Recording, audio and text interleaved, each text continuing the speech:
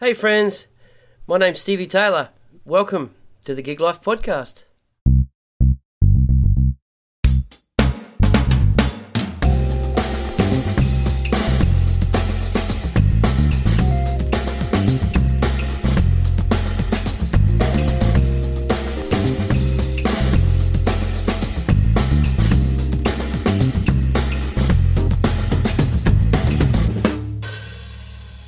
My guest today is Dave Goodman. Dave is a drummer and educator from Sydney. We caught up at his studio on Halloween night, which was a little bit spooky and some strange things sort of went on, but that's all good.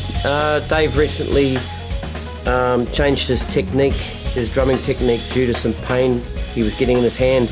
It was fascinating to hear how he went about that. Of course, we talked about his career and just music in general and philosophies and extremely intelligent man.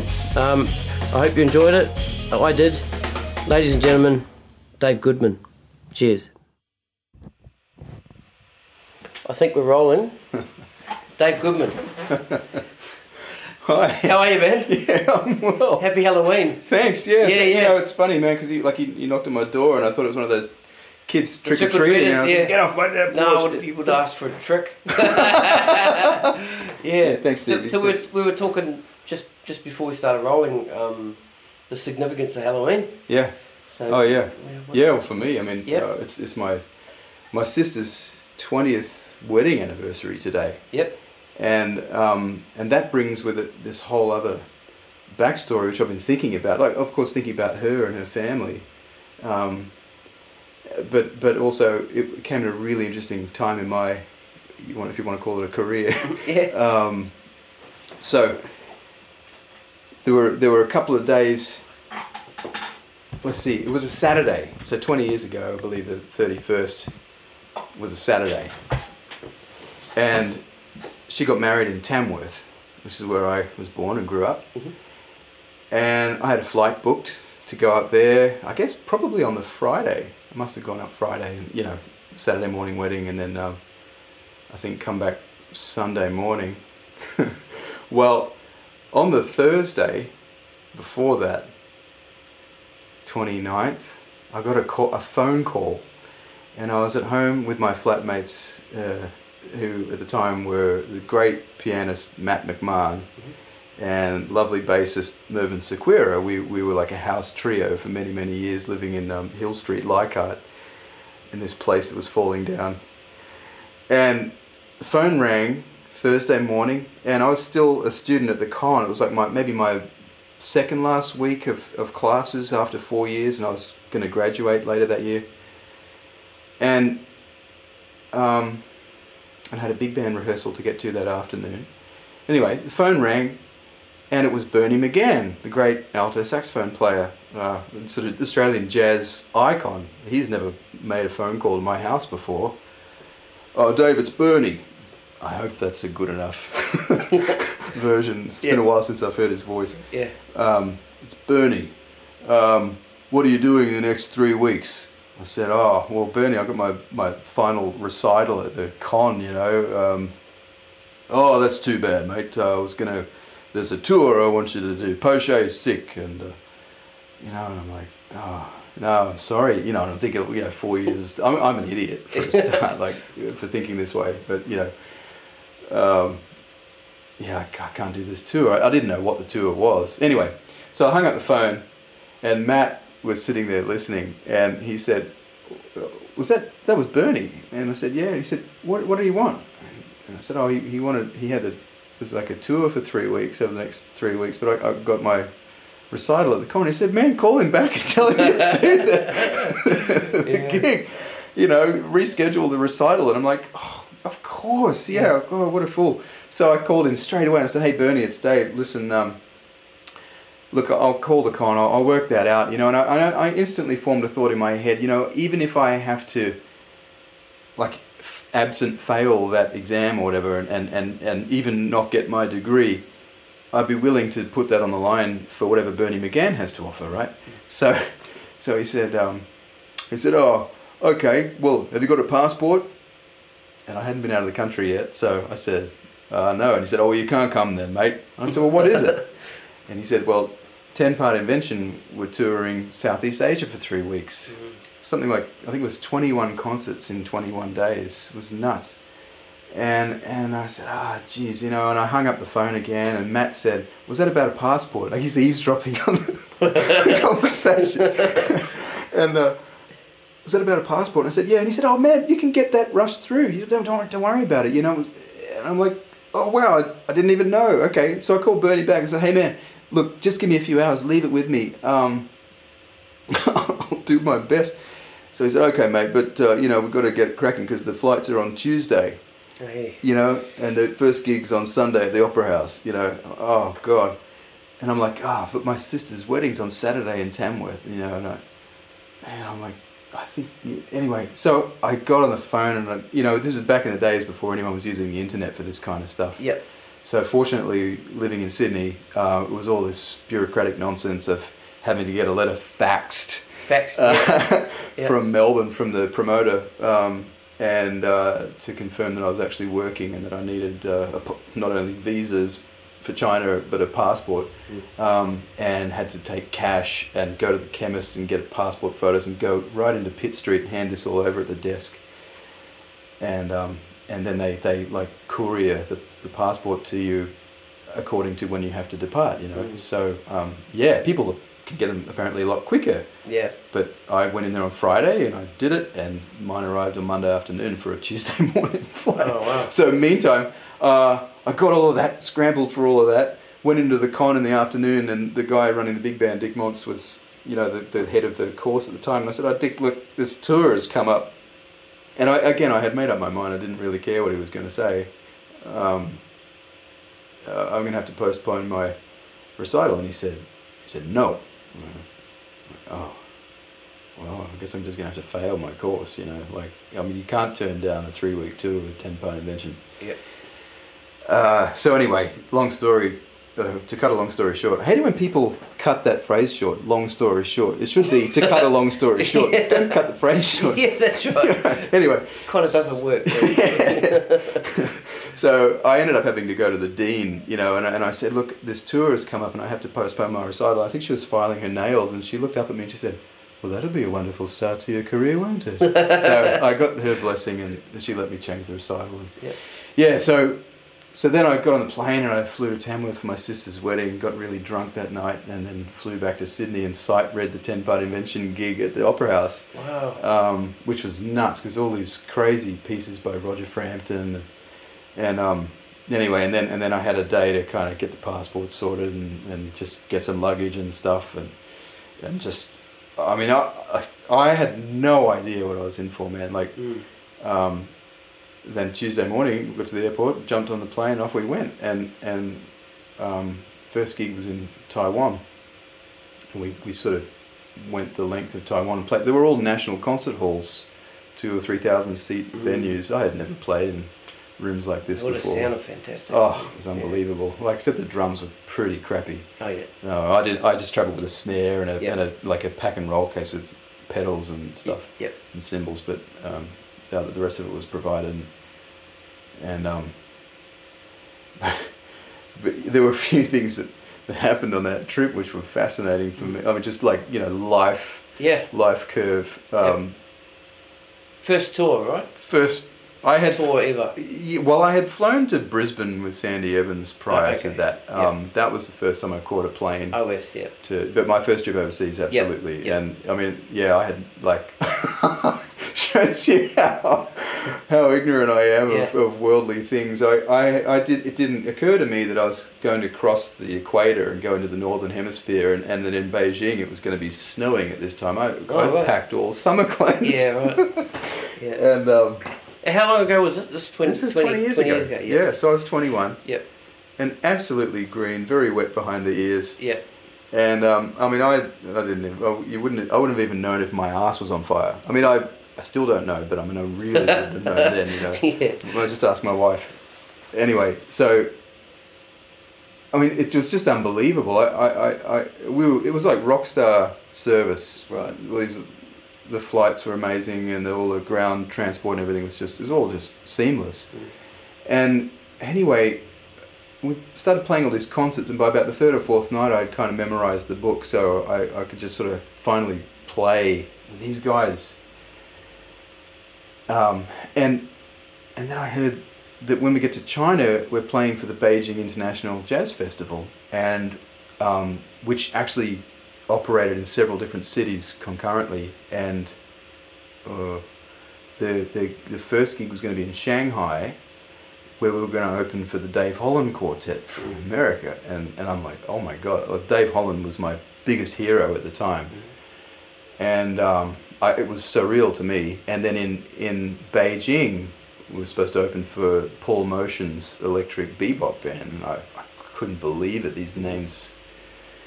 So China's getting closer and closer. We spent a week in the Philippines, and then and it was really funny. Like, we got to the venue in Shanghai, and it was very much like the old concert hall, the old Verbruggen Hall in what was the Con before it got renovated. I used to refer to it as the hallowed halls. Right. Now it's the hallowed hole. Yep. It's all underground now. I mean, the Verbruggen Hall was totally different. And Craig Scott, the chair of the department, used to joke that Verbruggen was German for shit sound. Ed, was it? Oh, yeah. Well, it was somebody's name, but I mean, it certainly didn't sound very. Yeah, it wasn't like a jazz type theatre to play in. It was very, very much set up for, I don't know, opera or chamber groups and stuff. So very, very reverberant. Anyway, so the concert hall we played at in Shanghai was just like the Verbruggen Hall at the Con at the time, and I thought, oh, well, this is interesting. And we used to have these classes at the Con called concert practice, where two bands would play for the rest of the jazz cohort, and then everyone would critique everyone else's playing. So, the usual setup, the second band sound checks first band sound checks second, then they play, and then the second band plays. Well, it was just like walking into the Verbruggen Hall and doing concert practice, but with 10-part invention. The other band was the Dave Holland Quartet. Oh, shit. And the drummer was Billy Kilson, and I had a few of their albums, and I was really listening, and it was just like, wow, this sitting by the side of the stage and watching him play. And we played the same drums, so I left the tuning and everything to his specs and just put my cymbals up because I didn't want to mess with that. It was like, it was surprising how high he tuned, but he got this real like warm depth. Get the body out of the body, and I hit them and they sounded like little tin cans, so I was like, wow, there's something I don't know about touch here. And so I got to meet Dave Holland, and we're on the same bus going back to the same hotel. There was this one time where James Greening, the trombonist, and I were sort of sitting there together, and Dave was sitting in the front of the bus with his wife Claire, and his big double bass in the massive sort of flight case that they come in was sort of straddling like 10 rows of seats on the bus. And he just got up and just left it on the bus. And Greening and I are looking at each other like, wow, I guess someone's got to get it on. So we took his bass off the bus. Oblivious, was he? I don't know. Maybe he was. We just thought that he maybe expected that someone would do it. Okay. I don't know, but someone had to get it off. He certainly didn't lift it off. Yeah. So we took it into the lobby. Anyway, but there's this other aspect to meeting him that was really amazing. What happened was the next day after that concert, which was just like playing at an international jazz festival with 10-part invention, and looking into the wings, and there's Dave Holland standing there watching you. It was like otherworldly for me. Right. And I knew that we were going to Beijing and meeting Paul Motion the next day. So, we got to the airport nice and early. It was quite warm in Shanghai. And we took off. Probably 2 or 3 hour flight. And about halfway into the flight, there was an announcement, and we had to turn back to Shanghai because there was this massive downpour of snow in Beijing. They had to close the airport. So we're like, damn, well, at least it's an early morning flight. They'll clear the runway and we can get a later flight in and make the gig. We sat on the tarmac in the plane, like almost like held hostage for like 6 or 7 hours. And there were these like Italian guys on there who were getting really red under the collar. you know, people, you know, the toilets started overrunning and getting smelly, and it was really strange, you know. And did you have your sticks in your bag? I probably did in those days, 1998. Yeah, I used to travel with the sticks in the overhead compartment. I can't do it anymore because they always tell me, oh, can you use that as a weapon? I say, well, I won't. Oh, really? But they said, well, someone can, so you have to check them in. Oh, like, fuck, you know. So, yeah, I mean, I didn't. We just chatted, I guess. Yeah, we tried to stay relaxed and like whatever. Well, and then they ushered us back into the terminal. We weren't going to get to Beijing anytime soon, you know. So I was wandering around the terminal with Sandy Evans. And we bumped into Dave and Claire Holland. They were walking back the other way, and Sandy and Dave had met in Shanghai at the gig and had exchanged words. So it turns out Sandy met her husband. Sandy's the tenor saxophone player in Ten Pony Dimension, by the way. And another, everyone in that band is a legend in Australian jazz. And and Dave sort of opened up his jacket pocket and produced a copy of his latest CD for her, and he said, I wanted you to have this, Sandy. And she said, thank you very much, and we parted ways, and she opened it up, and he'd written a little inscription in there, and it said, Dear Sandy and Tony. Tony is Sandy's husband, Tony Gorman, a great woodwind player. He said, love and music brought you together, let's hope it stays that way, with love from Dave and Claire Holland. So I said, what's that about? She said, well, Tony and I met in the audience at a Dave Holland gig in Europe, like many, many years before. And as it turns out, Sandy's husband, Tony, probably a bit more than maybe 20, 25 years ago, developed multiple sclerosis, unfortunately, and it really knocked him out of action. He was a very busy musician playing around town before that. He's still around, and he's still got a great sense of humour. And well, Sandy relayed that story to Dave, and turns out his mother had MS as well. So there was this kinship there, and this lovely exchange. You know, the generosity of someone like that was so cool. I thought, wow, not only is Dave Holland like a thoroughly awesome musician, but he's a really deep, loving person as well. You know, and to cut the story even shorter. You know, you did it again. Yeah. Well, long story short. Yeah. You'll never hear me say that. Yeah. We missed the gig in Beijing. Yeah. We couldn't make it in time, so I never got to play before Paul Motion. But just the thought that could have happened was just, again, surreal to me. So surreal that it was unreal. It didn't happen. Yeah. I mean, the experience of playing, I mean, just getting the passport and all that bureaucracy, getting organised to get out of the country, and then to go and play and to earn good money too. Like, there were really, you know, per diems and all this. I wasn't used to any of that. Yep. And packed a bunch of money in the bank and came home, and then I was like, wow, well, what's next? Yeah.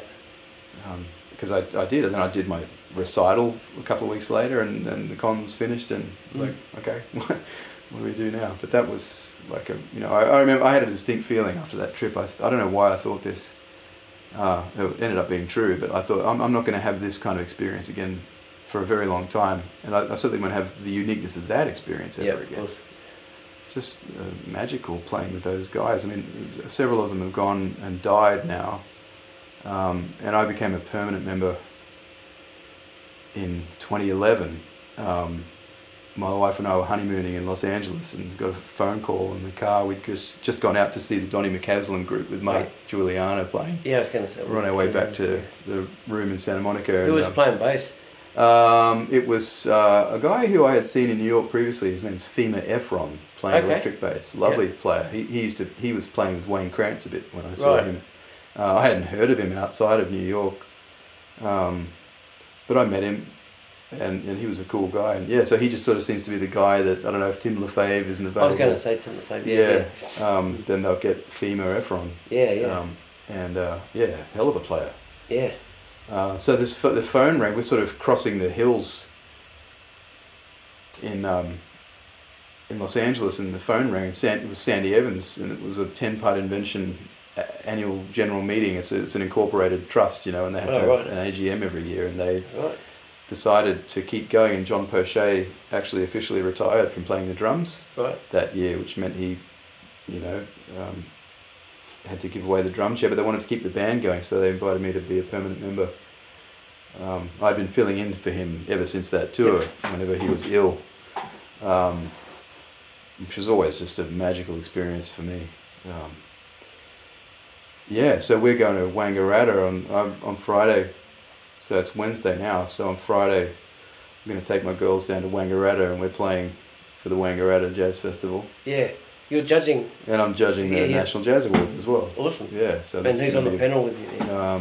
So it'll be me and Hamish Stewart and David Jones. Heavy. Yeah. Cool. We'll get to hang out with those guys for a couple of days. And I mean, I've been in that contest. I was 20 in 1997, and I came second in it. And I made this entry tape, went into a studio, and I thought, well, I don't expect to get into the finals for the National Jazz Awards. I had seen them on TV previous years with other instruments, saxophone and piano, and just, watching those awards, I think, wow, well, that's where it's at.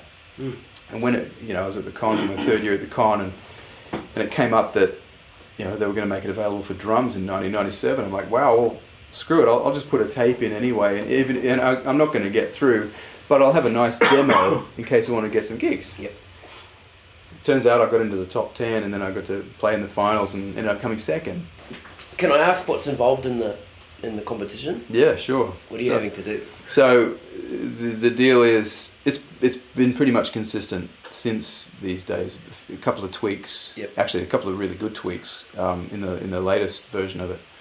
You have to submit, in those days it was a tape of 3 tunes. Right. If I remember correctly, one of them had to be composed by, I think either Duke Ellington or must have been Herbie Hancock. I chose the Herbie Hancock tune, One Finger Snap, that Tony Williams played on. And then he had to play a ballad. So I transcribed this arrangement of Jerry Allen's of Lover Man that Betty Carter sang, which I still love. Dave Holland's on bass, funnily enough, and Jack DeJohnette on the drums.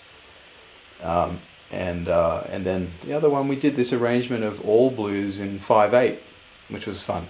Right.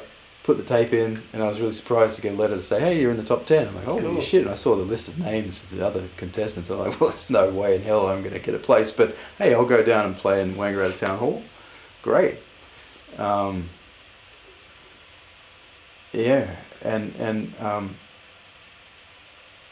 then you play in the top. The people in the top 10 play a round of heats, and then from that they select who they think are the 3 best, and then you play in the grand finals, I guess, and that gets ranked 1, 2, and 3. Gotcha. And the judges that year were Nico Schäuble, who I was like, wow, I used to watch him on TV with Paul Grabowski on Channel 7 every night, and then the other guy was Eddie Marshall from San Francisco, who I was in Mike Knox's band at the time, and Eddie was Mike Knox's original drummer in his band The Fourth Way, which has been written about in major jazz journals as being actually the first, you'd call it, jazz rock band, like predating Miles Davis going into jazz rock. And I'm digress a little bit here, but I remember being at the basement one night watching Joe Zawinul Syndicate play and Nathaniel Townsley on drums, and I was standing next to Mike Knock. We were just in the audience together, and Zawinul got on the microphone, and Zawinul was Mr. Synthesizer, right? From the Weather Report days, and he got on the microphone and said, "Hey everybody, I want to say something. Mike Knock is in the audience tonight, and I got to tell you, Mike Knock was an influence on me." And everyone's going, "Yeah, Mike."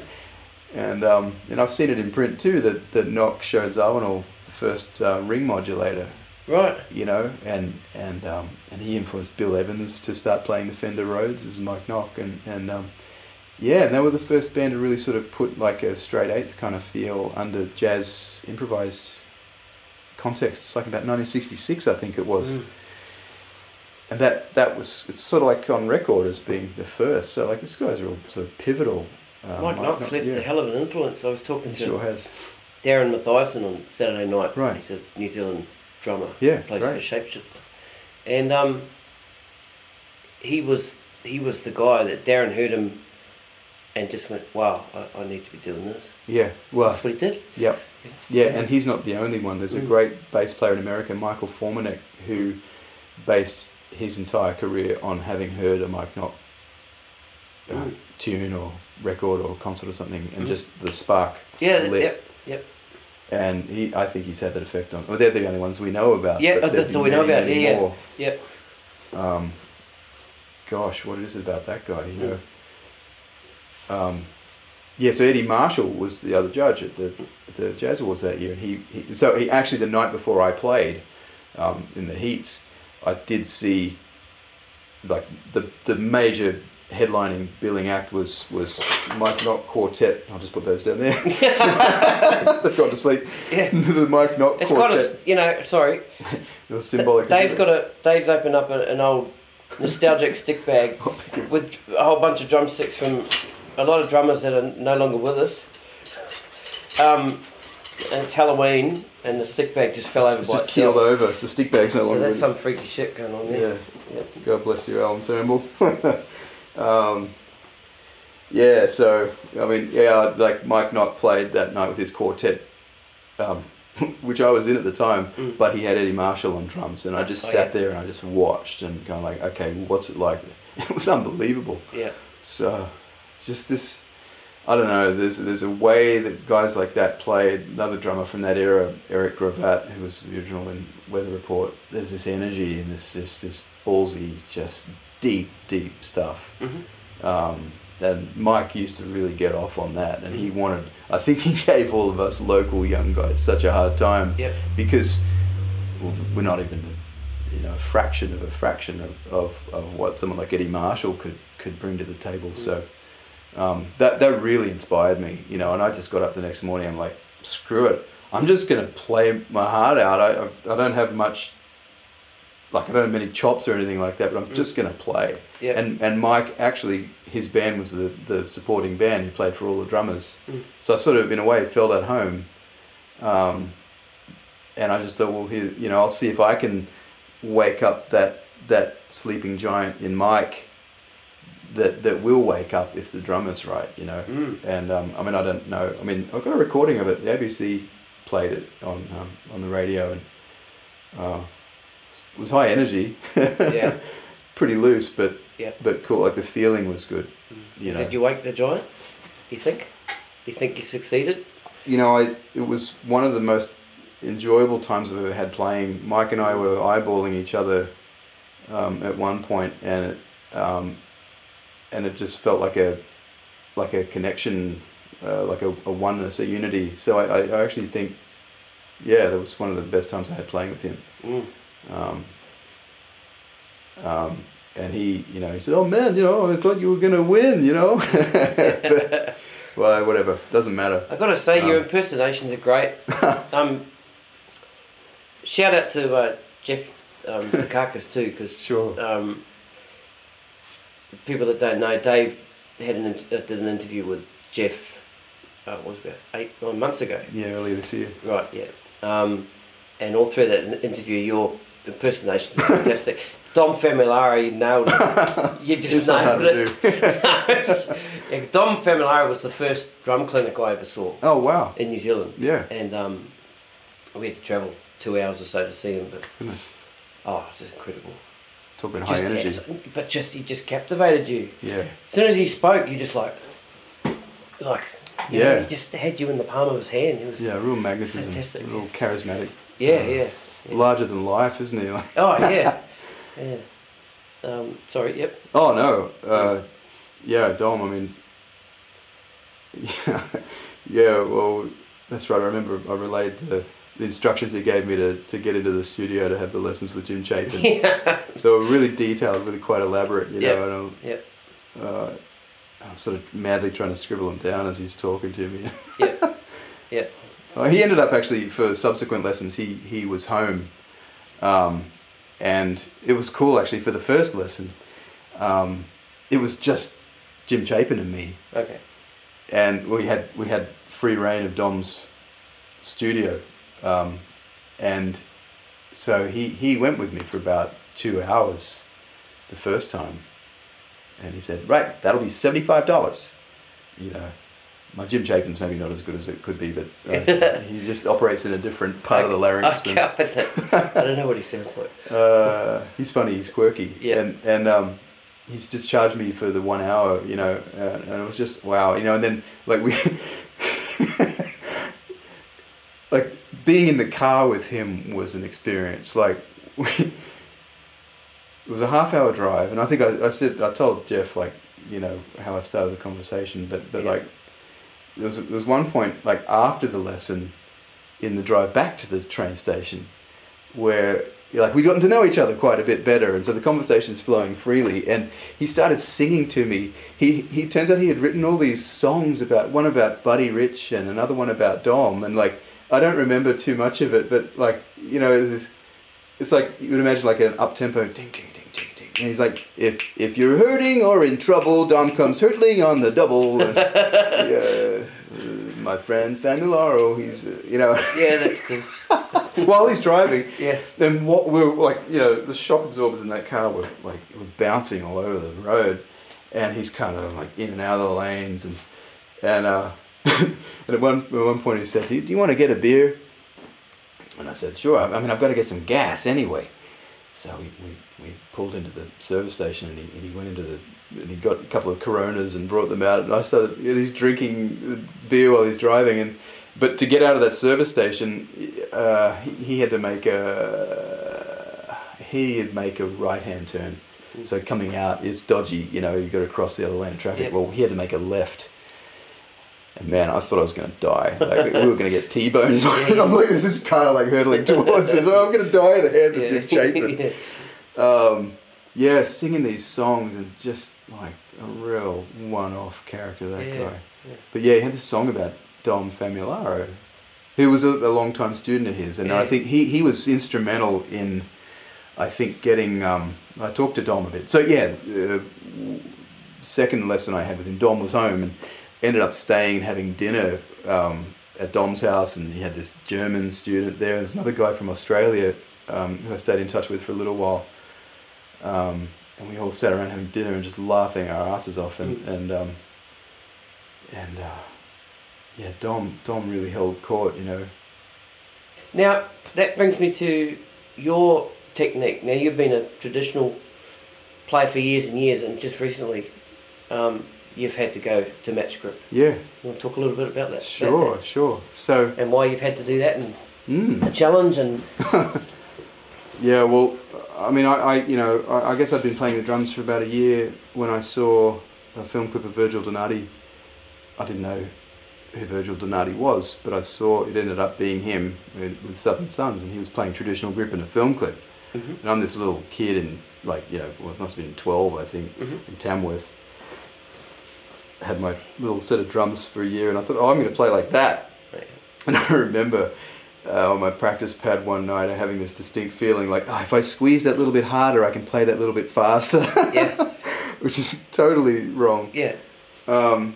So I sort of had this self-made traditional grip ever since. And no one ever really pulled me up on it. Jim Peace showed me a few things that Morello showed him about getting like the fulcrum happening, and a drummer in Tamworth who I spent a lot of time with, Steve Fuller, who's in Hong Kong now. I just got a photo of Andy Gander, just sent me a photo where they're hanging out together in Hong Kong, Steve Fuller and Andy Gander, just two of my heroes. Yeah, right. Yeah, Steve showed me a couple of things to just stop the stick from slipping out of your hand. Yeah, but like, I really didn't have much of an idea. I mean, I developed some, like I could play pretty fast and play, I guess, whatever rhythmic capacities I had available to me at that time. Yep. But on this one, I remember I was on a New Year's Eve gig in Taree, probably going from 2000 to 2001 or 2001 into 2002. And this, like right inside the thumb there, some nerve just went, ow, and shot this pain up my arm. And like, whoa! I don't think I even hit a rim shot or anything. It was just like just one stroke, hit the wrong place at the wrong time, and I got this tremendous pain. I'm like, wow, oh my goodness, I'm gonna have to play matched for the rest of the gig. And I ended up playing matched, but never really practicing it or taking it seriously, because I thought, well, I'll get over this and I'll come back to it, you know. So about 3 months of matched, and then I finally got back to the traditional thing and kept playing for the next, I don't know, probably 10, 12, 13, 14 years. And yeah, maybe 5 years ago or so, that problem started to come back. I'm like, oh my God, you know, what's happening here? Worse or the same? Same. Yep. Just like a chronic thing, like if I wasn't holding it in the right position, it could be very, very sensitive, even on light strokes. So, you know, I thought, God, I'm going to have to give it away again. Well, at that time, I think I ended up playing matched, and again, not taking it seriously for about 3 years, up until a bit over a year ago, when I thought, no, right, I'm going to get this right. And I did the thing that I tell all my students not to do, and was just to look at some video on YouTube. I just went on a binge one night, and I'm just like looking up trad grip, watching video after video, and there was this, like, Jim Chapin would have called him a Kevlar head, like a marching guy, who gave this demonstration, and the grip was different than what I knew. And it involved, I had a pretty lazy index finger, which is no good. And I mean, that if you're not using the index finger correctly, it's not going to work. So this guy said the thumb must always be on top of the index finger, right? And I'm like, oh wow, I've never really taken that seriously. So, well, that's different. So I'm going to try that. That's a marching thing, great, from some Kevlar head. And he seemed to be able to play okay. The video had a lot of hits. And I can't remember his name now. But anyway, so I'm like, yeah, well, I'm going to take this seriously. I'm going to really, like, I'm going to get the angle of my drums right. I started slanting them, like, according to the angle of the stick. And I had my toms, like, sloping down here like this, cascading. Yep. And cymbals on my right-hand side were very, very low. And it was cool. I started getting used to that. It was nice. After about, I don't know, 8 or 9 months of that, it was like, yeah, I really dig this setup. And it's funny because I wasn't getting enough definition out of my tom-toms at this time. So I started using smaller toms. I started using like an 8 and a 10 and a 12 and a 14 instead of the usual 10, 12, 14, 16, you know. And yeah. Just look at a picture there. Very much inspired by that guy.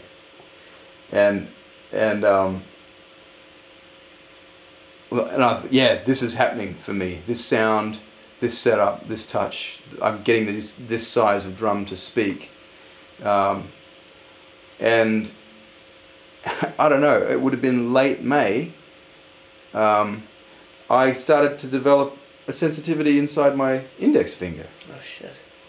Like there's a similar kind of nerve response. Right. And I'm like, oh God, I've started engaging it, and now it's maybe I've just got a really sensitive nervous system, you know.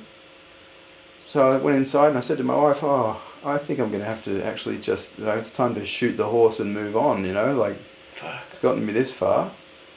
And she said, well, do it.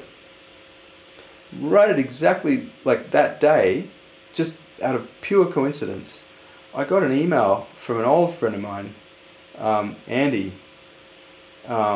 who's a drummer. I met him through Jamie Cameron, and we've stayed in touch over the years. He just sent me, just out of the blue, this video with 2 links in it. He said, hey man, check out this open close shit. And I'm like, oh, I'm not interested in any of this, you know. But I clicked on the links anyway, because I thought, well, it's nice if someone sends you something like that. Yep. So the first link was this Brazilian guy. I just can't remember his name right now. I had it down for a while, but it's gone now. Playing the fastest kind of push-pull stuff I've ever seen. Oh, is it? If you say it, I'll recognize Maida? it. No, not that guy. I know. Oh, right, yeah. He's on Instagram, right? Incredible, yeah. No, this is another guy. This guy's even more ridiculous than that. Okay. I'll send you a link. Yeah. And even more Johnny Rab ridiculous. Oh, I think Johnny Rab uses the rim, doesn't he? Like he sort of... Oh, he does too, yeah. So no, this is just all in the hand. Oh, and right. and also like hand-to-hand stuff, so like doing... like overlaying each hand, so you've got like a doubly fast. Right, You've got the push-pull in both hands for a single... It's just... It sounds like white noise, it's so fast, you know. Right. And I'm like, this is unbelievable. And then in the next link he said, and this guy's got a great explanation of this technique. Clicked on the link and it was a video by a drummer in Minnesota called Gordy Knudsen. Yep. Now I had heard his name before, but I was not familiar with his work. Mm-hmm. And so it turns out he's the drummer in the Steve Miller Band. Mm-hmm. And he has been for like over 20 years. Yep. And my dad used to listen to Steve Miller in my youth, you know, Abracadabra and The Joker and those hits. I'm like, oh wow, okay, this is the guy who plays with Steve Miller. Cool, right. And he's got these just unbelievably clear and concise explanations of, like, in the first place, how to use your fingers, which I hadn't taken seriously prior to this. And it was all done with match grip. Yep. And I thought, oh, that's how I'm going to get my doubles underway. And I decided that night, I'm going to change to match grip. Here's the guy I'm going to follow to get this going on. And I had a gig the next night at Foundry 616 with John Harkins, the piano player, playing like lots of sort of bebop tunes. And I took my little 8-inch tom and all that and played, and I got the spirit level out and I flattened my drums out. Yeah. Because you can't play matched on those ridiculous angles. Yeah. And even though the spirit you level actually said, got a spirit yeah, level. I did because they were flat, but I thought that they were tilting to the left. Right. You know, you must have just been a year of this. Yeah, right. Yeah. Was enough. You know, it's only just now I'm feeling comfortable having everything kind of set up for match. You know. Yep. And yeah, so I had to get the spirit level out. I'm on that gig with Harkins the next night, and it was just, I'm sure the music was okay, but the feeling, I felt so tense and horrible. Right. And I'm sure it permeated the gig, and I was just like, God, I'm really going to have to shed, you know, and so I thought, well, I'm just going to, and then I just kept clicking on all of Gordy Knudsen's videos, and he's got this unbelievably elaborate set of videos on how to play, it's called open close, which some people refer to it as push-pull, but like, he turns out to be quite a character and quite an original thinker. Like I actually think he's a genius. And actually these books here on the stand they're his books. Okay. And I wrote back to Andy and said, man, thank you so much. You must have just been reading my mind. I needed this, like, exactly right now. You've really helped me. I'm going to make the transition to match grip. And then a week later, I got a message from Andrew Habgood, who runs the Vintage and Custom Drum Expo, and he said, hey, and he had announced that he was bringing Benny Greb out in August. So this is, you know, I guess early June now. Yeah, a week after I changed to match grip, still feeling pretty shitty. Yeah. And I got a message from Andrew saying, would you consider opening for Benny Greb in his Sydney clinic? And I'm like, oh, I'm a beginner. Right. You know, like... That's how you felt, yeah? Yeah, I did. Like, I felt absolutely like a beginner. And if you really think about it, I was a beginner. First time really playing match grip and actually practicing the techniques and using the hand properly. And I thought, well, I'll, you know, it's in August, so there was like, I don't know, 10 weeks or so. So I took it as a challenge and I said, love to. So then he wrote back and said, great, well look, I'll have to run it by Sonor and Benny first, you know, but I'll get back to you as soon as I can. And once I closed that message, I thought, well, there's no way they're going to say, yeah, this guy can open for Benny. It's not going to happen anyway, so that's good. I can just go back to being my beginner self, you know. And then I got a message, I don't know, maybe 2 weeks later, and Andrew said, like, yeah, Benny's into it. So it's on. And I thought, right, well, now's the time. And so I started studying Gordy's thing pretty seriously, and I think I almost gave myself tendonitis practicing so much so quickly. And I also discovered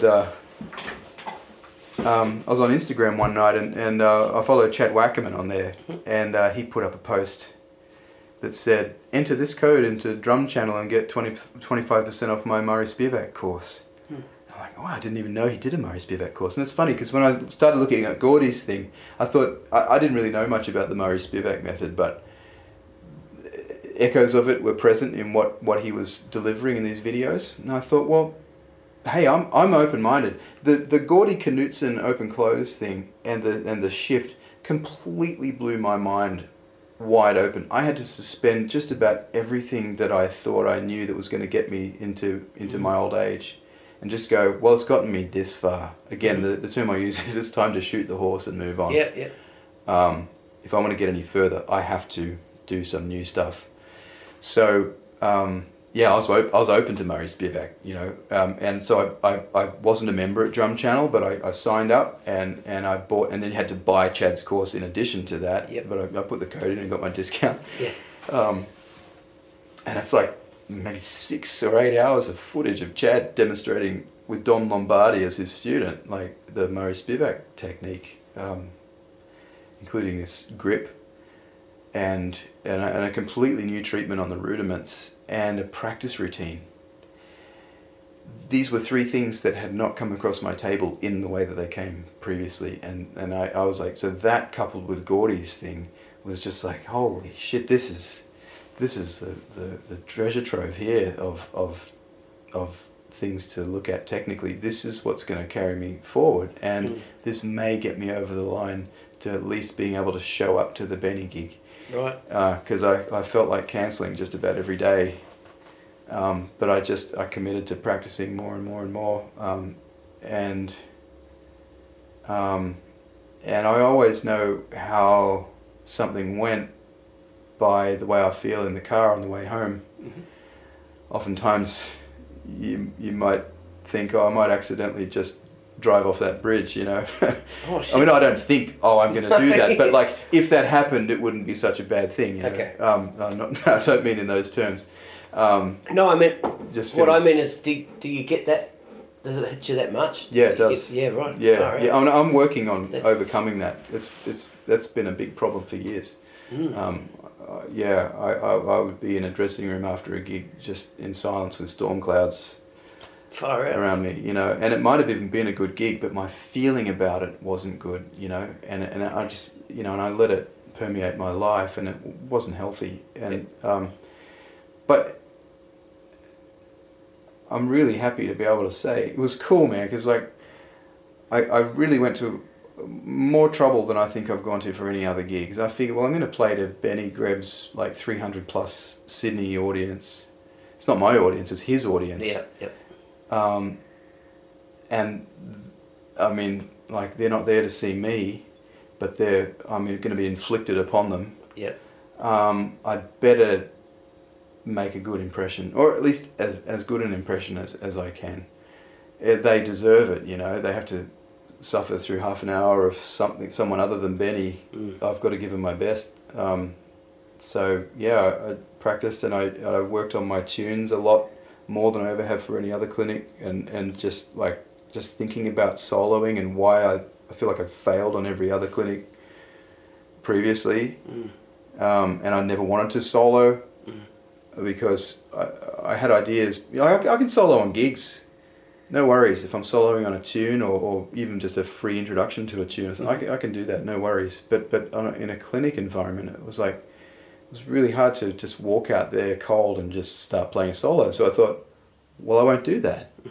I turned the end of it. I thought, well, if it works on a gig to sort of have a solo attached to a tune, and because I'm playing with my like Logic on my computer, I can't have a free intro to a tune. So I made a cadenza out of the last chord of one of the tunes, and I just thought, well, I'll just go past the end of the tune and just let it rip into a solo, and I actually felt I got better ones out, I think, in my rehearsals, but I think that getting those out helped me get out what I did get out on the gig, which was, I think, acceptable. Probably could be a lot better, but it was acceptable. Yep. And and the tunes worked well. My audio setup actually finally worked for the first time ever. I had my drums tuned down a fourth lower than usual. I put new heads on and I'm like, oh, these sound... And I decided to move... there was about 6 weeks after I changed to MASH, I filled in for Andrew Dickinson one night on a jazz jam session in the city, and they had a little 18-inch bass drum in the house, and I just had to take a snare drum and some hardware, so I didn't even have any tom-toms. And I'm playing with these young kids from the con who were, I didn't know this kid was 18, Yannick Coffey, unbelievable guitarist, and they really kicked my ass that night, but I felt like I could keep up with their young asses, you know, and I felt like for the first time, after 6 weeks, it's working. That's great. And at that point I knew I've just got to now concentrate on the music for this Benny set, so I got some new heads, and I realised actually the 8-inch tom shits me, you know, like it's really limited in its sound, and so I thought, well, okay, I'll just move them back up again to the bigger sizes. And it's funny because with the Spivak and Knudsen techniques, I could suddenly get the articulation out of my toms that I'd been missing previously, and while I was using the smaller sizes, and it was okay to tune them down quite a bit from where I was before. So they actually had this real life to them that I hadn't. It was all new. Awesome. So that was so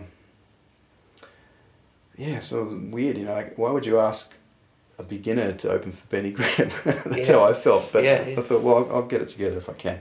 So the drive home, I felt Benny was awesome. Like, we got about half an hour to hang out backstage before I went on, and there were a lot of people there, but we just got this time alone, and we just started chatting, and he really helped me. I don't think I was outwardly nervous or anxious, but I certainly felt nervous on the inside. Maybe he sensed that or not, but he really, with the things that he said, he just really helped me calm down and just feel good about just being myself. Yeah, he's something else, isn't he? He is. Yeah. He's really tapped into something that's deep, that a lot of people like to hear. And it's I don't know what it is, nothing to do with the drums. It's just the holistic image that he puts forward. It's really, really inspiring. A lot of my students are big fans of that. I found out about him through my students, you know. Right. Originally, but it was cool. Like when I set up at the venue, like, you know, everyone was there helping out, and I had my drums there, and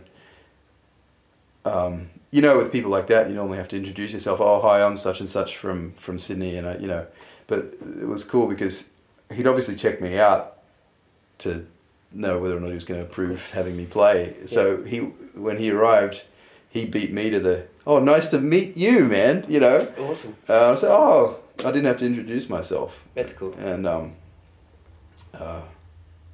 mean, not that means anything, but it was a cool experience for me. That is a cool thing. Make you feel special. Yeah. For that brief moment in your life. Yeah. You know? Now, what music do you listen to for recreation to feel good? Is it jazz, or do you listen to sort of modern? Well,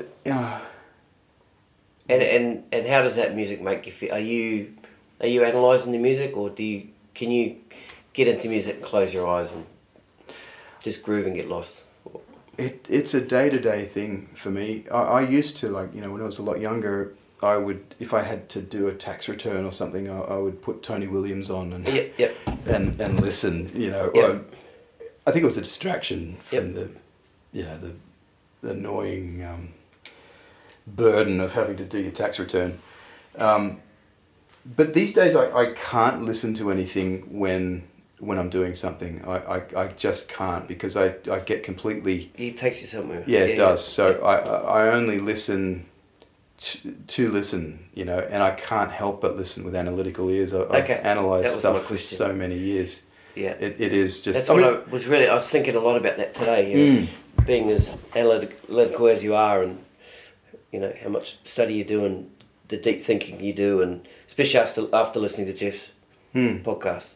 I knew that was a question I had to ask. Yeah, well, I mean, it's like, when I say analytical, but I mean, all analysis means is to break something down. Yeah. So, I might just concentrate on something, but I'm like I should be clear to say that like I'm not analysing it in a theoretical way. Yep. I just listen to the sound and I enjoy really good sound. The thing I've been listening to most lately is Kate Bush's album Aerial from 2005. Like over and over again in the car. I can't get enough of it. I did a gig, I don't know, house party about a year ago. A friend of mine who I record a lot of TV jingles for, he sometimes puts parties on in his house. And I've been going over and playing the drums. Anyway, his wife is a singer. And he sent a list of tunes that we were going to cover that night. And one of them was this track Pi by Kate Bush. Pi is in the number, P-I, you know. And I'm like, oh, okay, this will be interesting. I haven't listened, I don't know anything about, I mean, Kate Bush had some iconic hits when I was a kid, and I saw her on the Kenny Everett show, and, you know, she's out there in the collective unconscious, but wasn't aware of her career moves. And anyway, I put this track on, and I nearly fell out of my seat. It was so, she can sing about anything in the most interesting possible ways. With the most emotive vocal prowess, and she plays great piano too. And I think she has a lot of say in the production of her albums. You know, she plays a lot of the synthesizers on there, and I was just absolutely intrigued and transfixed by this track Pi.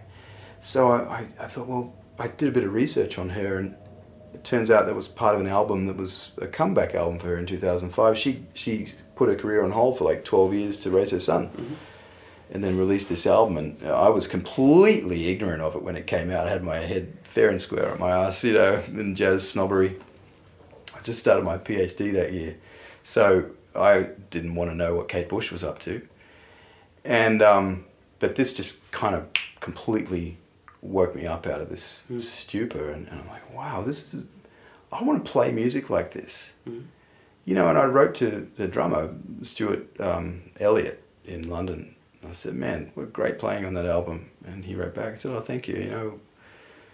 And I checked out the rest of the album. I put it on in the car, and my daughter and I listened to it, and she loves it, you know. And there's one track on there called A Choral Room, and just about every time I listen to it, I cry. No drums, it's just Kate Bush singing and playing the piano and singing about her mother. And I can't explain it.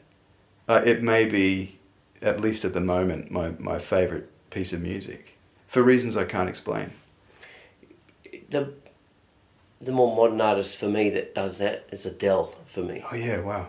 Yeah, so I haven't checked out enough, but I know that voice, like... It's one song on a new album.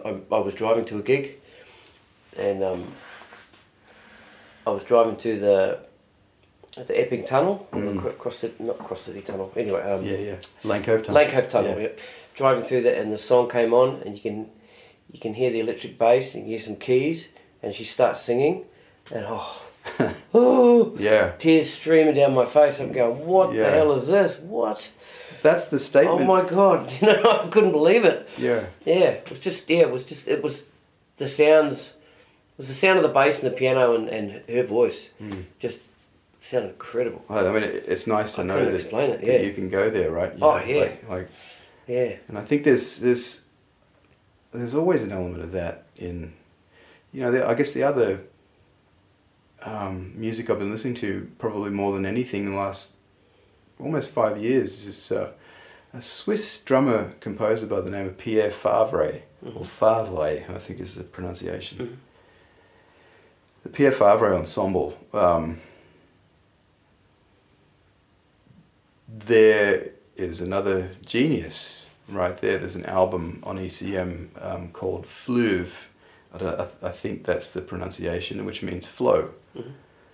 And he's got the Pierre Favre Ensemble is always a different lineup for every album, and his writing is just off the wall. It's really fantastic, large ensemble, almost chamber music. But his drum set, he's got this massive set of drums, like a vintage Ludwig set with an 18-inch bass drum on his right foot and a 24-inch bass drum on his left foot, and 3 toms, 2 floor toms, but then all these other like doumbeks and big like cheese wheel looking thing, massive big thing, and congas and bongos that he hits with mallets and brushes, and his hands, and these racks and racks of Paiste cymbals and gongs.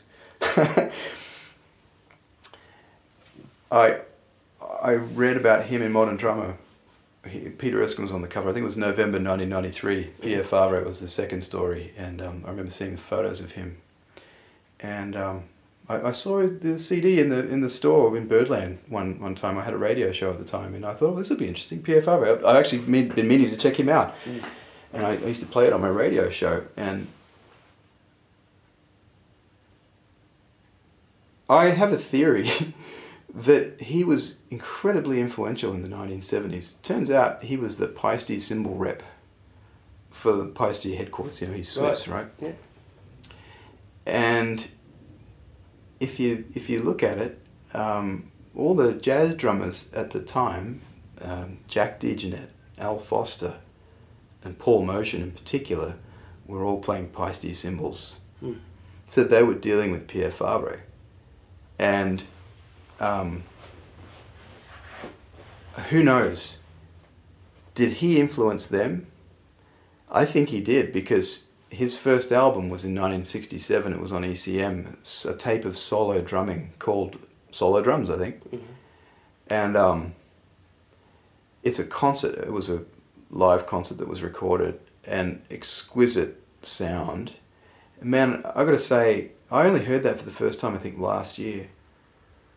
And you consider what was coming out of America in 1967 and how amazing that was. This is amazing in a whole other way. It's definitely a precursor to anything that Terry Bozzio was getting into, but in a much more subtle way. And he's really opened up my mind about the drum set, with getting a really vast array of timbres and pitches, and just contrasting sounds, long notes, short notes, high and low, really like brittle and soft. I mean, if I could be half the drummer Pierre Favre is, that would be a life well lived, And I wrote to him and I said, man, thank you so much. Turns out his daughter lives in Mullumbimby, and he's been out here a couple of times, and he said in his lovely sort of broken English, I mean, he speaks probably 3 languages, so you can forgive him. He says, I'm retiring to my cellar every night to try and figure out the mysteries. So, he's in his 70s, and he's still trying to figure it out. His compositions are absolutely sublime. So Pierre Favre and Kate Bush are probably what I've been checking out most, as well as like I'll get nostalgic and get all my old Andy Gander recordings every now and again if I want to really just get a dose of drumming. Yeah, sure. Of Nicole Udo or Tony Williams or Elvin. And I always come back to Jack DeJohnette, but I mean they come and go. Yeah, of course. But these, I'm really interested in the fact that all I've been interested in the last few years have been Pierre Favre and Kate Bush. Yeah. And actually, the other thing, like I mentioned Paul Motion a few times today, like that same honeymoon that I was on with my wife when Sandy Evans called and offered me the job in 10-Part Invention. Well, I was in New York, and there's a great drummer. I don't know if you know Loz Benson. Yeah. I don't know her personally. I know she is. She's great. She's really a lot of fun, and she's a great drummer and a great singer too. Real motivated person. I've known Loz for quite a few years, and anyway, it turns out she happened to be in New York at that same time that we ended up in New York on the honeymoon, and I saw that Paul Motion was playing in the Cornelius Street Cafe. So Loz and I were like, hey, what's on? Let's go and see a gig together, So my wife had a dinner date with an old school friend of hers, and Paul Motion was playing. So I got a leave pass to go and see Paul Motion with Loz Benson and her family. And the Cornelius Street Cafe was as narrow as a toothpick, and really long. And right up the end of the room, you could see like there was enough room for a piano, double bass, and a small set of drums. I could see, that is Paul Motion up there. And it's like September 2011. And I had seen him previously at the Village Vanguard and knocked me out, you know, with he was playing with Joe Lovano and Bill Frisell. That was really something else. But this time it was just with this pianist, Annette somebody, I can't remember her last name, and somebody Wong on bass. And I have to admit this, you know, it reveals shortcomings and limitations in my, you know, I'll make myself vulnerable here, you know, like I have to admit I was standing there going, I don't get this. I love Paul Motion, my God, I had all these albums of his and I'm listening to this gig and I'm going, it just sounds unrehearsed and he's missing endings. You know, you'd hear students do a better job of endings than this. These are the thoughts that were going through my head. And, you know, and he walked past me after the set, and it was one of those moments where you go, oh, do I, don't I, you know, and I didn't, I let him go. I saw Loz there and talked to her, and we were both saying, yeah, gee, you know, I'm not really sure if that was worth it. It was expensive to get in there, this tiny little toothpick of a room. Anyway, a few years later, I was on the internet, and I found a blog article by this bassist Wong. I'm pretty sure it was Wong, somebody Wong. And he was talking about that gig, which turned out to be Paul Motion's last gig before he died. He died about 2 weeks later. Oh, shit. So Loz and I were at Paul Motion's last gig. And we were both going, you know, and again, like, it reveals shortcomings. And I won't speak for Loz. So he probably wasn't very lucid. Well, he was sick. Like, I think he had some kidney problems or something. But yeah, right. But the funny thing is that it was actually videotaped and it's on YouTube. So, you know, this blog article linked to the video. And I'm going to watch this gig back again. And also in the blog article, he mentioned that they deliberately, like, they booked him for the specific purpose of not rehearsing and not revealing any of the music to him in advance, that he just had to respond to what he heard. So now I know that, I'm armed with that knowledge, and I go back and I listen to it, and it's unbelievably great. Yeah, right. You know, but when I was there in person and I didn't understand what they were going for, it didn't strike me. You probably weren't the only ones in the room thinking Oh, that too. no doubt, yeah. Maybe it was a well-known thing that, you know, oh, okay. I mean, I've heard lots of things about him, like if ever a band leader asked him to do something, he would do the opposite. Yeah, right. So if you wanted to do something, you'd have to ask him to do the opposite to get him to do it. Gotcha. You know, he was kind of a real creative, you know, wacky guy like that, I believe. And I think about that all the time. I just think about, like, you know, like, on many levels. I mean, I don't want to get lost in it, but it's just, yeah, to listen back to it, you know, years later and understanding the context and just going, well, wow, this is actually really amazing. Why am I so limited that I couldn't appreciate it in situ right at the time? I'll never understand it. Or maybe hopefully I will, but I don't expect that these things can be understood. But it sort of helped me kind of feel like I need to be more open when I'm listening to something. You know, like the Jazz Awards are coming up this weekend, and I had to listen to 46 recorded entries so that we could pick a top 10, you know, and it was, you know, I couldn't go more than, it took about 15 hours, and I couldn't go more than 2.5 hours at a time. Like, as soon as I started to feel myself get fatigued, I stopped, because I didn't want to give anyone less of a chance. Yeah, that's right. And gee, there are some great young drummers around. I mean, obviously 36 people got disappointed that they weren't in the top 10, but I mean, there wasn't one entry there that shouldn't have been there. Everyone was great. Everyone had their own strengths and weaknesses. Right. Some had more and some had less, I guess, you know. But just, I'm always questioning that, like how, like, really genuinely, spontaneously being in the moment and trying to appreciate the value that's, like, well, right here now, you know. It's like, it's a challenge to try and find it. Yeah. Slot into that groove. Yeah. And and I think about, like, you know, then how does that affect playing? How much, you know, I record all my gigs. Okay. And I listen back to them, and I'm always surprised, like, why didn't I hear that little thing that the piano player did there? I remember this bit and I remember that bit, but wasn't even aware that that was going on. That's something I could have responded to. Why didn't I hear it? And how can I open my... Are you hard on yourself when you hear it? Oh, well, I mean, Steve McKenna used to say to me on gigs like, "Oh, mate, you know, it's gone. Just forget about it if I made a mistake or something. You know, just forget about it, move on." No, I'm trying to like those storm clouds I mentioned before. That's what I was just thinking driving home. No, I'm trying to overcome that. Yep. Like, because there is it. Like, yeah, if I made a mistake in the first tune on a gig and there's still 2 sets to do, it used to be that one mistake would ruin my feeling for the rest of the gig. And maybe the music was okay, but I was in such a state that it didn't feel good to me. And so I think that if you are in that state, I think that does affect the music. And I don't want to be that guy. I want to... I don't know what... I've been working on it very conscientiously and observing it. And actually I have been able to push it aside.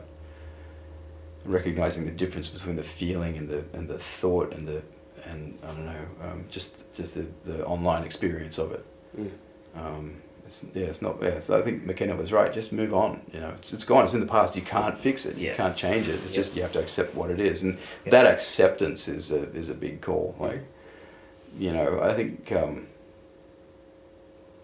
all these great names that we've been talking about tonight, you know, like Vinnie Colaiuta comes to mind, and I think it's almost as though like he would be happy to offer any recording of any single occasion of him playing the drums, you know, and it just happens to be that this stuff came out that day.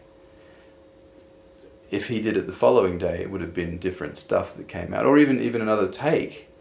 It just happened to be that take, you know, and then we can obsess over that stuff and go, "Oh my God, that's incredible!" But it was just like, "Oh, that's what I did then." Yeah. But play it tomorrow, and I'm going to do something else. And it seems to me, someone like that, and you know, Andy Gander and these genius drummers are, unless they genuinely do screw up. I mean, you rarely hear it. They're so concentrated. It seems like, I want to get to that level where you know, I'll be. Like, when I record, I want to try and... I want to be able to live with every take, especially in the jazz environment, because someone might screw up their solo on this take, but everything else was perfect, or someone screwed up the head, and for whatever reason, for the setup, they can't overdub it, fixes or anything like that. Right. There might be a spill going into the other microphones, so...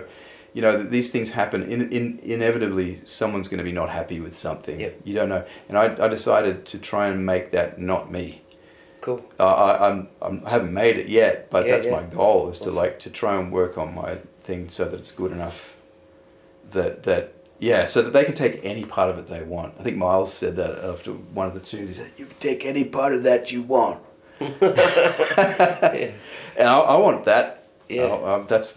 That's what I'm striving for, because it's like, life's too short otherwise to have all the anxiety. Oh no, I didn't, you know, to get precious about all this stuff. But it's a lot of work. Like it's like on many levels, you know, just trying to learn how to concentrate.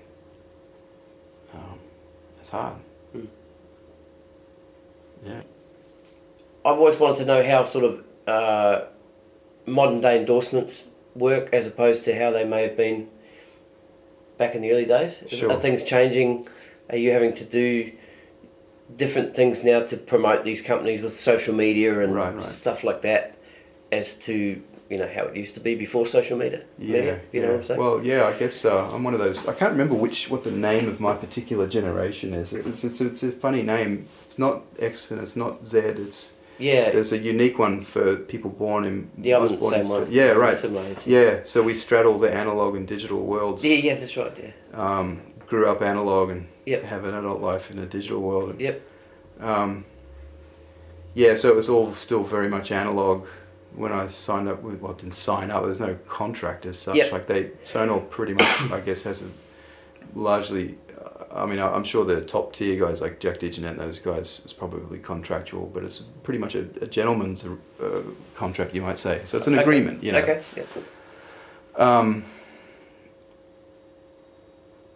Well, I mean, I used to, when I was living at home, for a little while there, I used to babysit some of our family friends' kids, earn a little bit of pocket money, and just help them out, you know. And I was madly in love with the drums at this time, and I used to go to the music shop and just borrow all their catalogues. Yeah.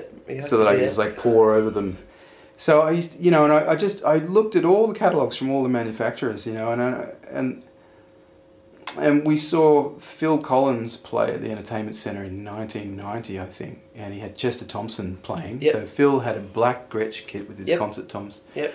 And Chester Thompson had an That ebony signature, ebony. Yeah, I know the kit. Yeah. With like every tom size you could get, and I've got the But Seriously Live VHS. That's the one. Yeah, and I've watched that 1,000 times. So I know that too. kit. Yeah. The sound of Chester's drums that night, and on that video. Yep. Just, I mean, I love Phil Collins' sound, but Chester, his 16-inch floor tom. Well, even the higher tom. Yeah, all of them. Phil's drums sort of barked. Yep. But Chester's drums, they roared, you know. Like, yeah. But it was a certain quality of controlled roar. And I had that overhead footage of him in that drum duet, you know, and he'd boom, boom, go, you know. I was like, wow, that's the sound. And I started to read all the different catalogues, and I'm like, yeah, Sonor, absolutely, man, these are the best drums. So they were still owned by the Link family in these days. The original founders, they fled from East Germany, and they actually, like, they survived, you know, like the Sonor factory was appropriated in the war times, and they were commissioned to make, you know, military, you know, devices rather than snare drums. And they fled. Wow, which Link was it? Otto Link, I think, and you know, his grandson Horst. So they fled and made it to the West. Unbelievable, and they didn't die, you know. So I was like, wow, the history is really quite rich. These guys have been around since, I think it's 1875, I think. And they managed to get through that, you know. And I'm looking at these real, like they commissioned the German Institute of Physics to conduct tests on how sound is actually made on a drum. And they determined that it's actually the resonance of the drum head that produces the sound, and the shell should be passive, actually, and it becomes a kind of a resonating chamber, but it is actually the vibration of the heads. Actually, this is really interesting, right? Glad you asked. I've got a theory here that, you know, and they said, you know, if it's like, if the shell is really dense and thick and rigid and passive, as in it doesn't vibrate, it doesn't matter how you mount it, right? And you might remember the Sonor drums in the 80s had those big protruding arms like the Pearl and Yamaha thing, but they also had the tom mount actually went significantly inside the shell, and it had this interesting way of holding the arm. Right. I had a set of signatures for a few years there, so I'm aware of it, and they were unique drums. I almost regret getting rid of them, but I had to. I'm glad they're gone. And the resonance of the head. That's what produces the sound in a drum. So, and that's if you make the shells right, the fundamental tone of the drum projects. You don't get funny overtones. Yep. You know, that instantly made me think of Chester's floor toms. Right. You know. Anyway, so I started hearing. I got a Steve Smith Vital Information live album, and I knew he was a Sonor player. And the drums sound incredible on that. They're either highlights or Sonor lights. I'm not sure, but either way, like every recording I've heard him play on, the sound is unbelievable. And then I started hearing Jack DeJohnette on highlights and old Sonor lights, and I heard Adam Nussbaum with his signature highlights, and Jeff Tain Watts, and I'm like, well, ever since I was young, this is the sound for me. Yeah. I wasn't trying to commercialize the ABC, but I thought, well, okay, I'm going to be on TV every week for a year. I'm going to leverage that and take the opportunity to try and get some endorsements set up. So I wrote to Tony Italia they were called Sonor Link in Melbourne at the time, the distributor for Sonor, and I said, look, I'm going to be on TV. I love Sonor. I would always wanted to play them. I would love to promote the brand on the ABC.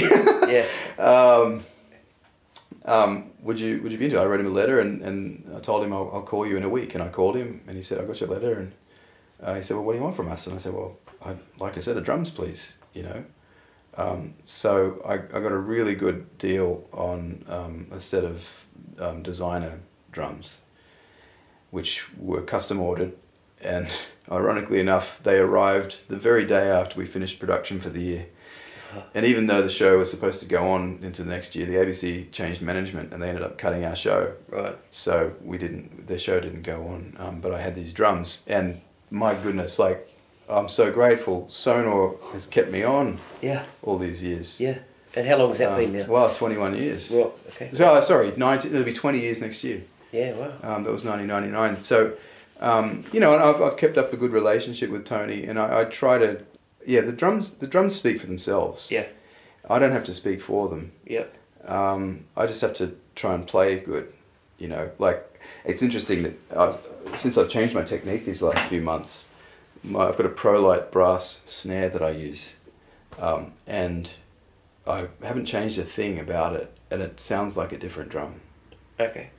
Because of the technique. And suddenly I'm like, you know, the toms are speaking now. Right. The snare drum is much more crisp and refined. And I'm like, man, this is exactly the same set of drums I've been playing for about 4 or 5 years now. So why do you think that is? Well, this drum has mesh heads on it. So this has a twin set in those bags. They go out to gigs, and this just stays here. We're going to get this soundproof in a couple next year, I think. But for now, I'm using silent stroke heads, right? Oh, well, yeah. So you can't really tell the difference on here. Well, that's the same drum. But when like on the drums that have got proper heads on them, it's just much more crisp and much more sensitive. I just noticed, I was in the studio last week or week before last. This is really responsive, more so than I ever remember it being. Is it because your body and your ears in a different spot when you hit, possibly? From that to... Well, you know what the big difference is, I think, like, and I learned this through the Murray Spivak technique. I realized when I thought I was relaxed with the technique I was using before, I actually wasn't for nearly 20 years. And that's bad. And when you think something's going well and it's actually not, that messes with my head. Retrospectively, I go, God, what else wasn't right in my life all that time, you know? And when you actually learn to play a proper stroke, which, as far as I understand about Murray Spivak, like, he was like Chad says this in the course. If you look Murray Spivak up on Google, it brings up a Wikipedia page which lists him as an audio engineer. He was born in 1903, died in 1994 or 91, and he actually was an audio engineer in New York, Russian guy, you know, but when you grew up in New York. He used to be a trap set player, so he'd get around town with the skulls and cowbells and stuff, and you know, he was actually like a legitimate symphonic snare drum player and played mallets as well. So the snare drum technique is that symphonic stuff. And he used to get around, what he would do is he would accompany silent films, the traps, you know, and then suddenly the technology was available to add sound to movies. Well, guess what? He became a sound design engineer. Right. And ended up, he did sound design on the original King Kong in 1933. Right. You hear the chick screaming in the tree, ah, ah, you know, and the thing's roaring in the background, roar. Well, Murray Spivak invented that roar. It's like a lion and an elephant blended and played backwards or something, you know. Yeah. And you hear the occasional little xylophone note poking out. And you go, that's Murray Spivak. So, and he did The Sound of Music and all these iconic films. Right. Anyway, so in the 70s when Chad was studying with him, he left the film industry and just concentrated on teaching, and he was also Louis Belson's teacher. And so it's actually coming from that symphonic background. Now, the technique that I knew was more sort of marching, rudimental, and Chapin said, yeah, this is appropriate for drum set, and it is. A lot of it is, like Moeller and all of that. It's just really incredible. But there's an aspect missing in my whole thing, and yeah. So when you actually make a stroke, I'm really conscious of this these days. It's almost become automatic. It's a few things to still tweak, but you can actually, the rebound actually works properly. I mean, I'd have to go into great detail to explain it. I won't bother with that, but that I have noticed very recently that the sound has changed, and I'm relaxed. That's the main thing. It's like tension-free playing. Yep. So when you're relaxed, the blood's flowing through your body. You know what I mean? And your brain gets oxygenated, and you're going to be more conscious, I think. So maybe it is also a perceptual change. Mm-hmm. Maybe hearing things a bit differently, as well as just actually affecting them differently. So I don't know. It's just interesting to sort of observe. Yeah. No, that's really cool. But yeah, with Sonar, like I'm very lucky. I've met Karl-Heinz Menzel, and I've been in touch with the guys in Germany. I haven't been to the factory, but I'd love to go. But then like I went with it because that's what I loved. Mm.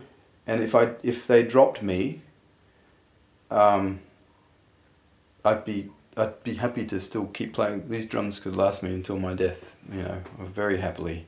Yep. And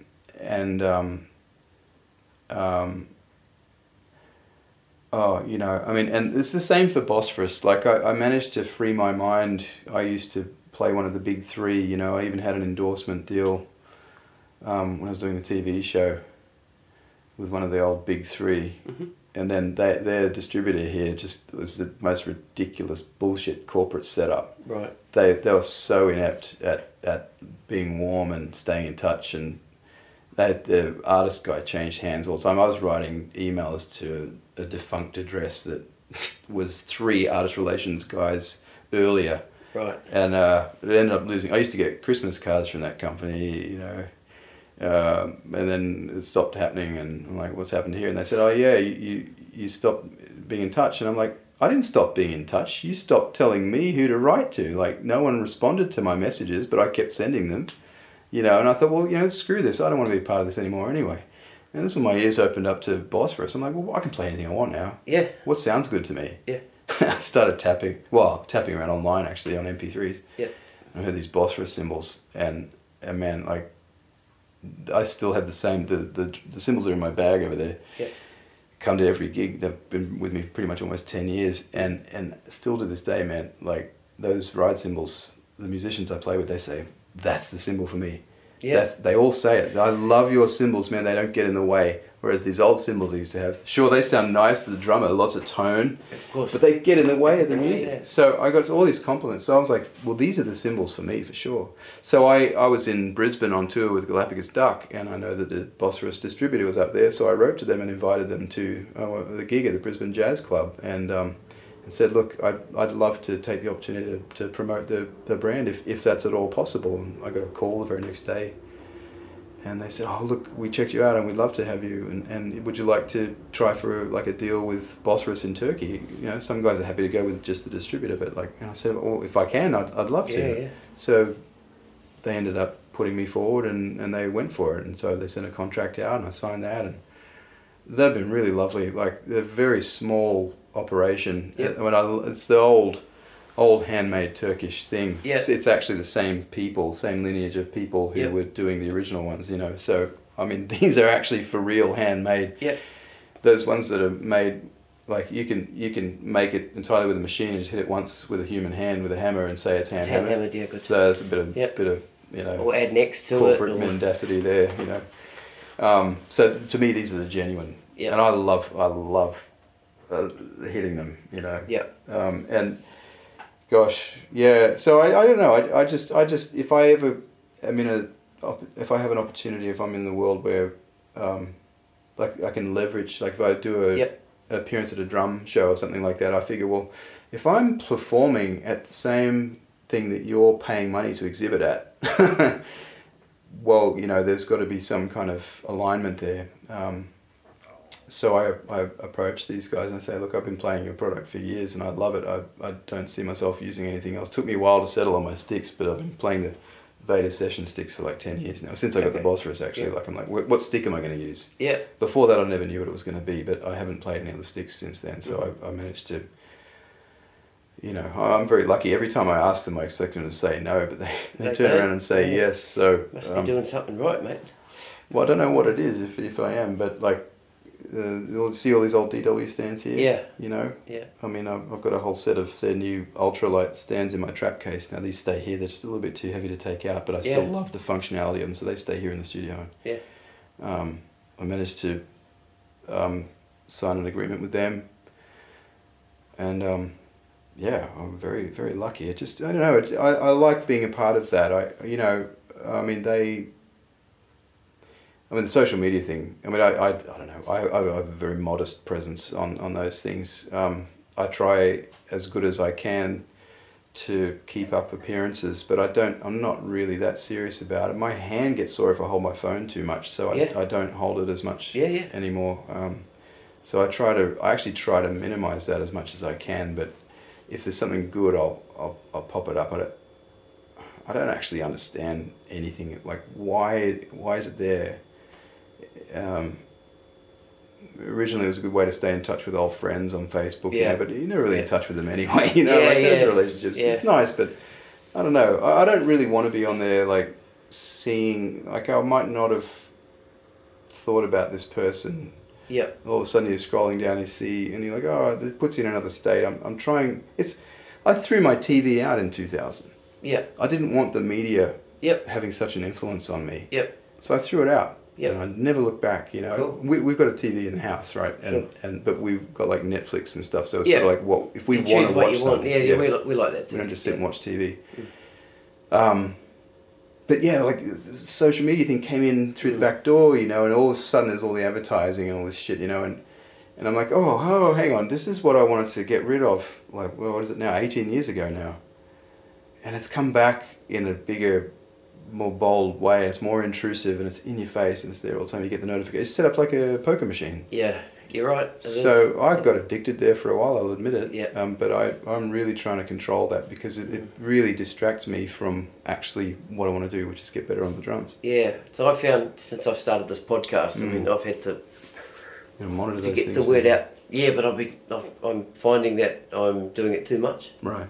And I'm becoming kind of obsessed with it. Yeah, it's a tricky balance. Yeah, it is. Yeah. So it's been stressing me out a bit. Yeah. That's why I was thinking about your filing method. Oh yeah. You spoke about. Yeah. I need something like that. You know, that I can put everything back in its place. And it's tricky. It's really. It is. Yeah. Like it's alive. The whole thing is never. Yeah. One thing that I've learned is that nothing is really ever static. You know. Yeah. You can't ever put anything actually in its place. I actually, something that I've been getting into probably since that chat I had with Jeff is there's this method which I can thoroughly recommend called the KonMari method. There's this Japanese woman, Marie Kondo. So the KonMari method is based on her name. She's got a book out called The Art of Tidying or something like that. Mm-hmm. Which is turned into the KonMari method, and she's got this elaborate process for tidying your premises through several stages. The first thing you do is you go through all your clothes, every single item of clothing, including shoes, belts, ties, you name it. You throw them all in a massive big pile, and you handle each single one, and you go, does this spark joy? Oh yeah. You'd be surprised what kind of answers. You get this thing you've been holding on to for years. It doesn't. Yep. So if it's in a good shape, you'll put it in a donate pile. If it's no good to donate, you just throw it in the bin. Yeah. And then and the thing is, you hang on to the things that spark joy. So actually, all the clothes that you wear bring joy to your life, right? Yeah. So because that's the easiest thing to start with, she goes through different stages. So I've only just finished the second stage, which is tidying all of your books and magazines. I've got the room next door here has just got wall-to-wall books and magazines and what have you. Like 5 more of those. And I had to go through and I cleared out like a whole shelf worth of books and donated them all to Lifeline. Yep.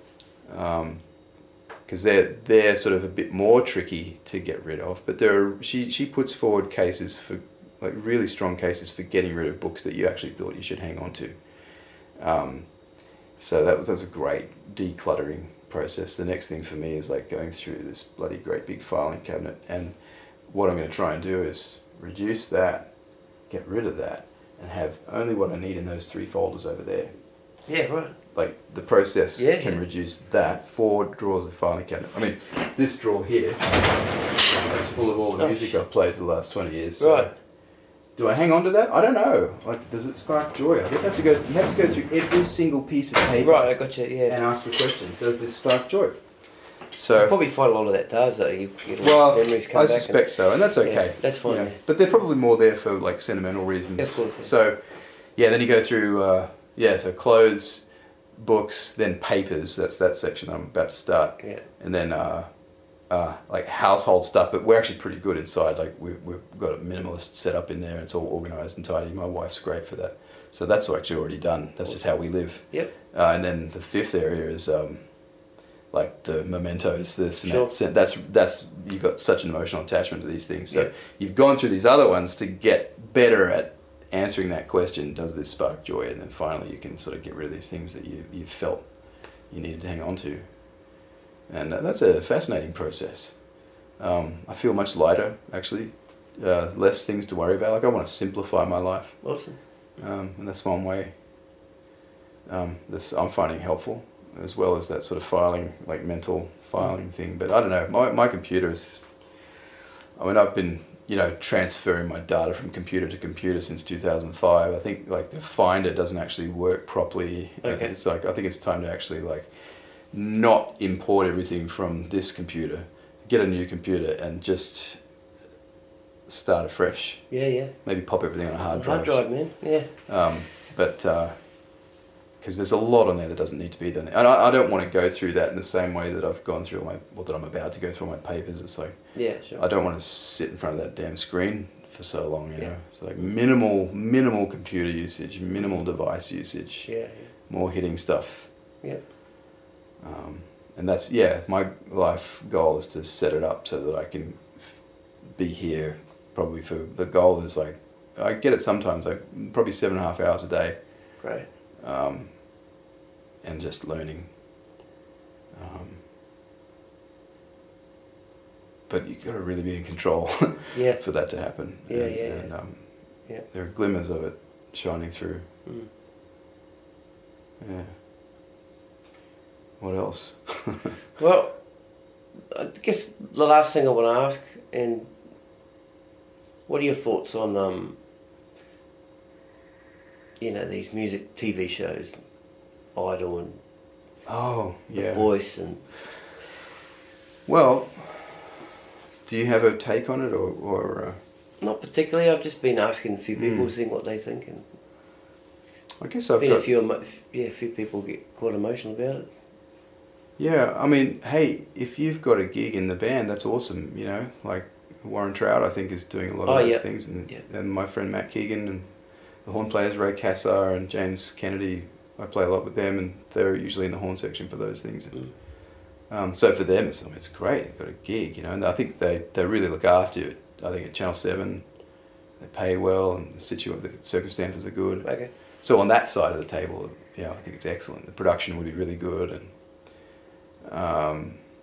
but as a kind of a unit for consumption in the general population, I'm not entirely convinced. My PhD supervisor, his name's Charles Fairchild. When I was doing my work, he published a book called Pirates and Pop Idols, I think, something like that. And I haven't read it. I read bits of the introduction, and it was right at that time that American Idol and Australian Idol were really hitting it big time. Yep. And I read a really interesting statistic in Charles's work that the recording industry reached, like the sale of CDs, right, in particular, reached a peak, I don't know if you want to guess the year, in 1995. Trailed off after that. I'm not sure when Napster and all those things started. Yeah, yeah. But yeah, I remember file sharing services being around at that time, and that was like a new frontier. Mm-hmm. Yeah, and at that same time there was the rise of Idol. So the record companies are scrambling to keep the income, keep the bucks rolling in, because the bucks aren't rolling in like they used to. And they've come up with this ingenious way, and I think this is what social media is predicated on also, is that, you know, you got to ask as the user, who are you working for, all right? So they've set up this multimedia platform where you've got the TV production, which is paid for by the hundreds and thousands of dollars, millions of dollars worth of advertising that the corporations place, you know.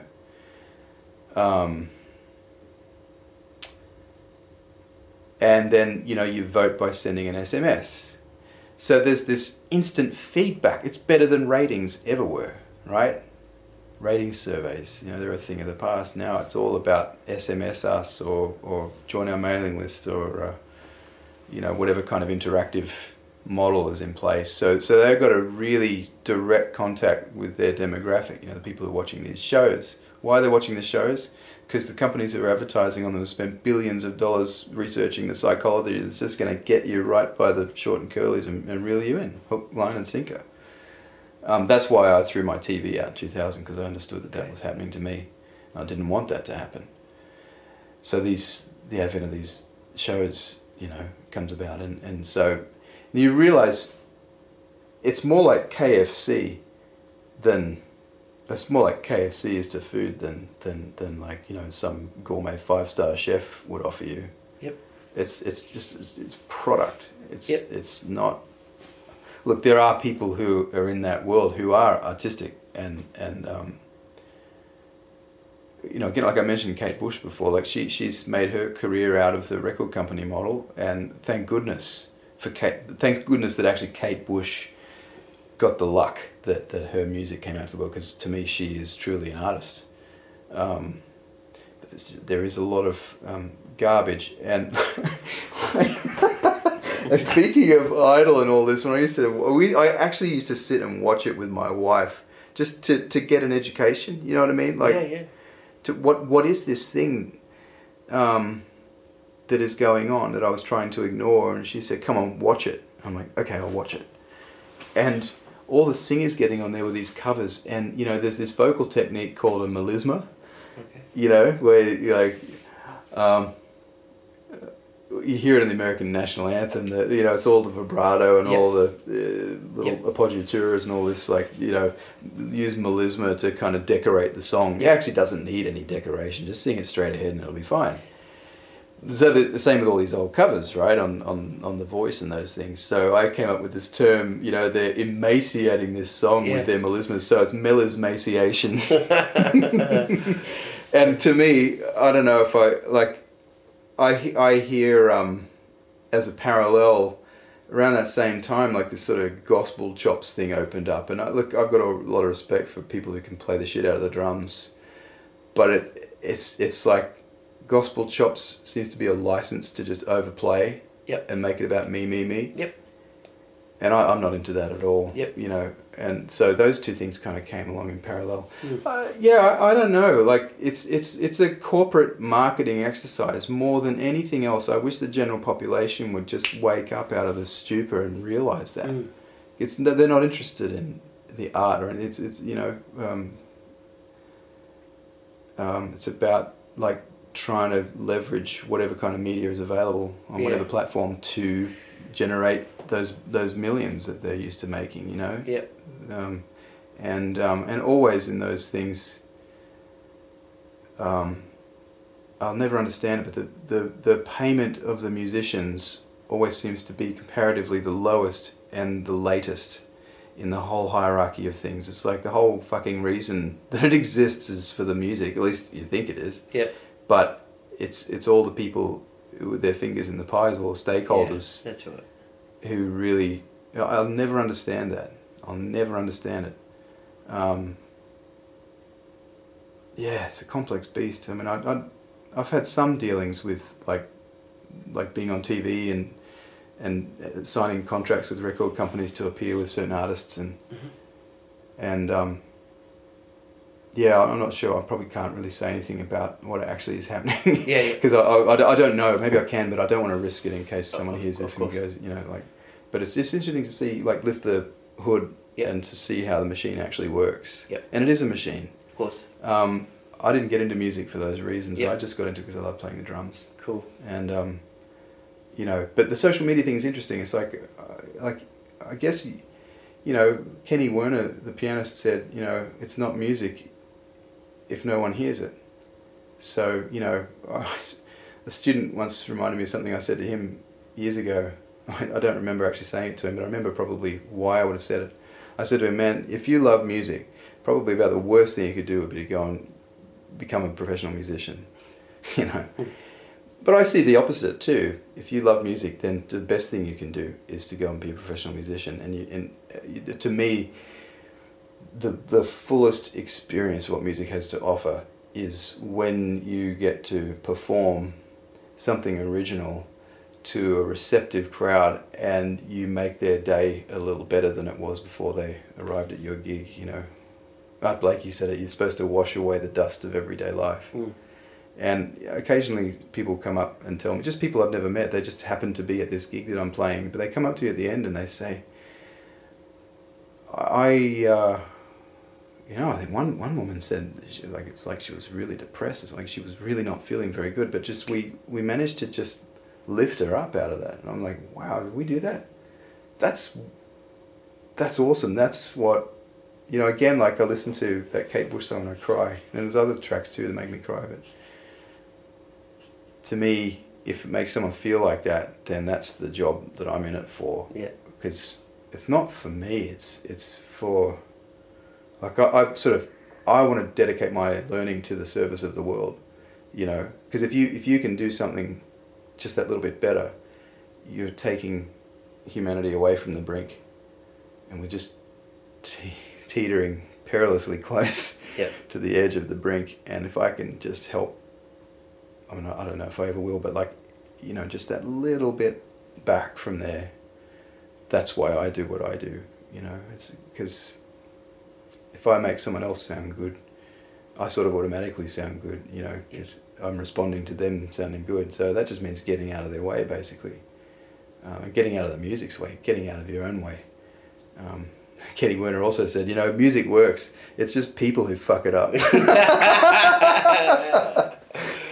I think on that note, Dave Goodman, thank you so much. My pleasure, Steve. Bloody awesome chat, man. Thanks so much. All right. Cheers, man.